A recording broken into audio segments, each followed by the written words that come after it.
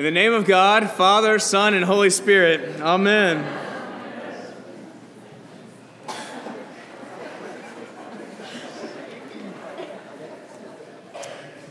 Well, that's funny.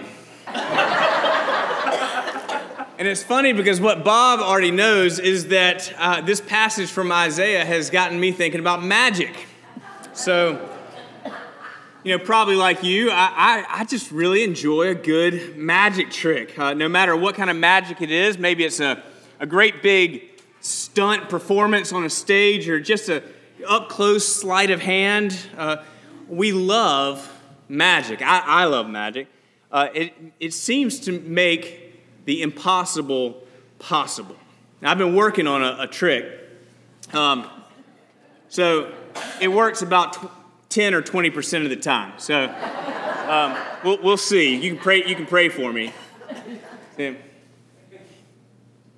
Huh? Pretty good. It fell on the floor at 8 o'clock, so good. Yeah. Now the people behind weren't as impressed. It just comes around.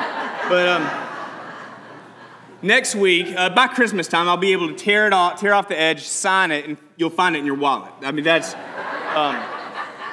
I'm watching YouTube, but I've seen lots of tricks on TV, but you never know about the cameras. But the most amazing trick that I've ever seen up close, it's about 20 years ago at a Christmas party, and this guy took out a business card, and I guess he handed out his business cards, and then he took another one and he punched a hole in it with a hole punch, showed us the hole. We could see through the hole. And then he put his hand over the hole and moved the hole so it was on the other end of the card.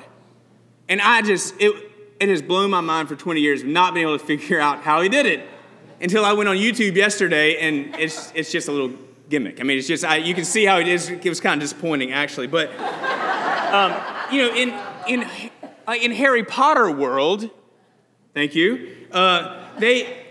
They manipulate the laws of physics. That's what magic is. They manipulate the law of physics to their will by a combination of special powers and magic words. But in reality, in our world, we know that the magician has just stayed within the bounds of physics, right? Just the card is on the back of the hand. There's some subtle way in the trick, no matter what the trick is, there's some subtle way where the magician has distracted our attention or tricked our brain from seeing what's actually going on. But since we can't figure it out, it blows our mind and we love it, right? Have you ever wondered why we love these kinds of tricks so much? Why we love that form of entertainment? I may be overthinking it. I'm prone to do that sometimes. But I wonder if it's not because magic tricks just suggest that what seems impossible may actually be possible.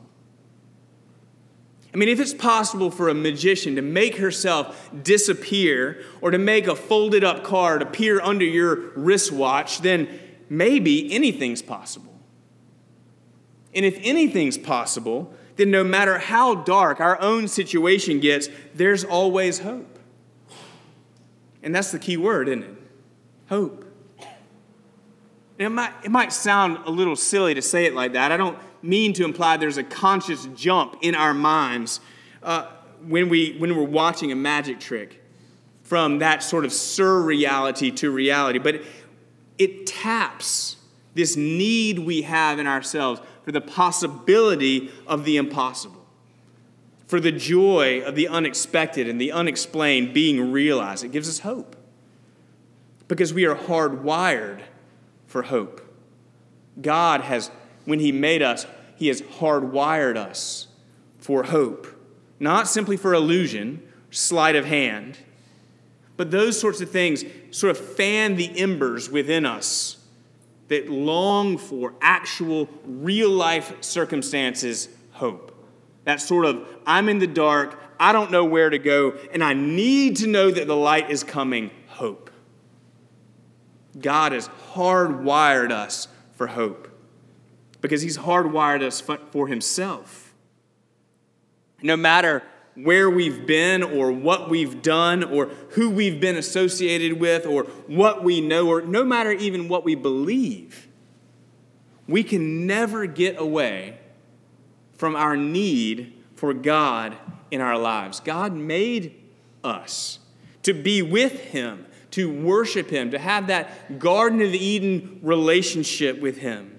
But we live in a broken world and we find brokenness in ourselves. And so therefore, in those seasons when we're in the dark, or those seasons where we're in despair, or we're in doubt, we need hope, right? We need to know that the light is coming.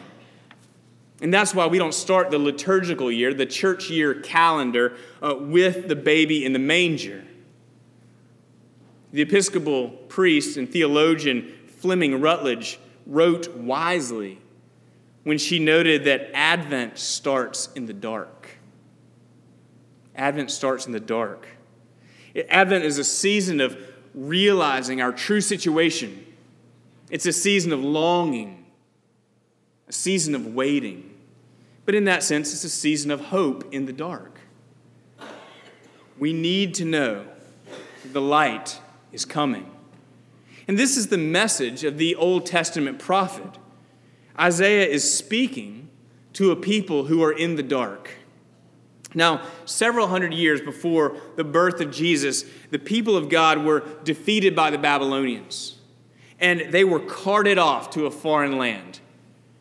But Isaiah is speaking to them now that they have returned from that exile. And they had returned to Jerusalem with high hopes for a return to the glory days. But after the initial high expectation, they were now miserable. They had encountered tremendous amounts of resistance, unforeseen hurdles.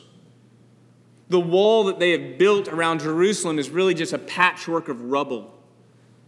The temple that they have now looks like a country shack compared to the glorious temple of Solomon from generations ago. They're still under foreign rule. They're impoverished. They're oppressed. They're a laughingstock in some cases. They're disappointed. They're disillusioned. And they are wondering where God is in all of this. These are dark days. And there seems to be no solution in sight, no light on the horizon. And yet it is into this desperate situation, this darkness, that God speaks a word of hope through Isaiah. It's a word of proclamation that what seems impossible is not only possible, but it's certain. Now, before I read it, Sam read it. I'm going to read it again, some of it anyway. Before I do, I want you to consider two things. First, I want you to consider that these words are for you just as much as they were for the Israelites 550 years before Christ. Now, I doubt that there's ever been a moment in history where preachers could not say to their congregations without irony, these are dark days. I don't want to be overdramatic, but there's a lot going on in our world. These are dark days. We've had, just this year, hurricanes and floods.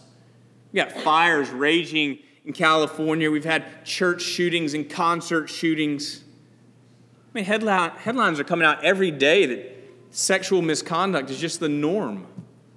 It's sickening and sad. We live in a fractured environment politically, socially, economically, educationally, technologically. Dark days out there, right? I think we could probably take the microscope and put it in here as well. We're struggling in our family. Maybe we've had success in our job, but that has created an oppressive expectation to perform. We're not sure if retirement savings are going to hold out as long as we do. We're drinking too much. We're mired in debt. We feel alone. Now, you got great parts of your life too. I'm not trying to say that it's all bad, but I mean, you don't want to complain. We can always find somebody who's got it worse than we do. But let's be honest. Each of us has those parts of our lives that as soon as we pay any attention to it, our anxiety jumps. And sometimes we just rather ignore it, but that doesn't really help. Sometimes we think about it obsessively. That doesn't really help either. Whatever it is in your life, Isaiah's words are for you. And the other thing to consider is that God is not talking here about a magic trick. I mean, it's kind of like magic. It's got what's got me thinking about magic, but it's not illusion. What he's talking about here is real because he is real. He's breaking into a situation that would be otherwise impossible to change, and he is inserting himself as the divine Redeemer. Now, Isaiah is speaking the words of a uniquely and divinely appointed anointed one, sort of personifying this anointed one. And these words are for you, and these words are for real. This is what God says through Isaiah, this anointed one. He says, "The Spirit of the Lord God is upon me because the Lord has anointed me." Now listen to what he's anointed me for. He has sent me to bring good news to the oppressed. To bind up, it means to heal, to bind up the brokenhearted. To proclaim liberty to those in captivity. Release to the prisoners. To proclaim the year of the Lord's favor. And the day of vengeance of our God. Now that's bad news if you're a perpetrator, but it's pretty good news if you're a victim. The day of vengeance. To proclaim comfort to all who mourn. Now listen to what the anointed one is handing out. A garland instead of ashes. That would have been like a wedding crown. Instead of the ashes of mourning that would have been smeared over their heads. So it's like it's a total reversal. The oil of gladness instead of mourning. A mantle or like a shawl of praise instead of a faint spirit. And they shall build up what was in ruins. They shall raise up the devastations. And we can go on and on. There's more of the Isaiah list that we don't have time to explain. But what seemed impossible is being promised as certain.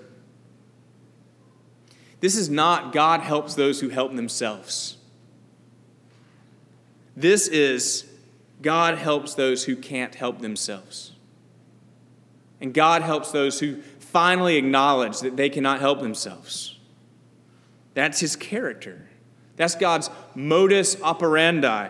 He helps the helpless. We just sang the Magnificat. Proud hearts and stubborn wills are put to flight. The hungry fed. The humble lifted high. Firm is his promise and his mercy is sure. Remember Fleming Rutledge said, Advent begins in the dark. It is into the dark that the light shines. It's into the dark that the word breaks. And Rutledge goes on to write that it is from beyond human capacity that the announcement comes. The light that shines in the darkness is not the light of religion, not even the light of religious faith. It is the uncreated light. Not a part of this darkened sphere, this world, at all. Not bound by it, not contiguous with it, not limited by it, not projected from it, not coexistent with it, but rather God from God, light from light, very God of very God, begotten, not made.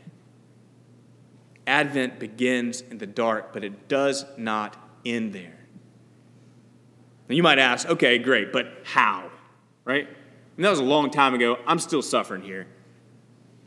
Well, many years after Isaiah spoke these words, Jesus Christ walked into the synagogue that he grew up in his hometown of Nazareth, and he stood up to read. And they handed him the scroll of Isaiah. And he opened it to these verses, and Jesus read to all those who were there, "The Spirit of the Lord is upon me, because he has anointed me to bring good news to the poor, to proclaim liberty to the captives, recovering of sight to the blind, and to proclaim the year of the Lord's favor." This is the mission of the baby in the manger. This is the Christ child, now all grown up, declaring why he's come. He has come, born into our darkness to set us free from everything that keeps us from him. In him is perfect freedom. In him is perfect freedom. He's come to shine the light of his saving and redeeming grace into the darkness of this world. It's worth shouting about today. He has come into the darkness of our hearts. He's come to give us a beautiful garland instead of ashes. He has come to give us the oil of gladness instead of mourning. He's come to promise you that in him there is always hope. That the sad and lonely and sick and hard times will never be wasted in his economy. That all things work to the good of those who love him. That joy and happiness are two different things. He's come to set you free from the false identities that entangle you by letting you find your identity in him and in his finished work.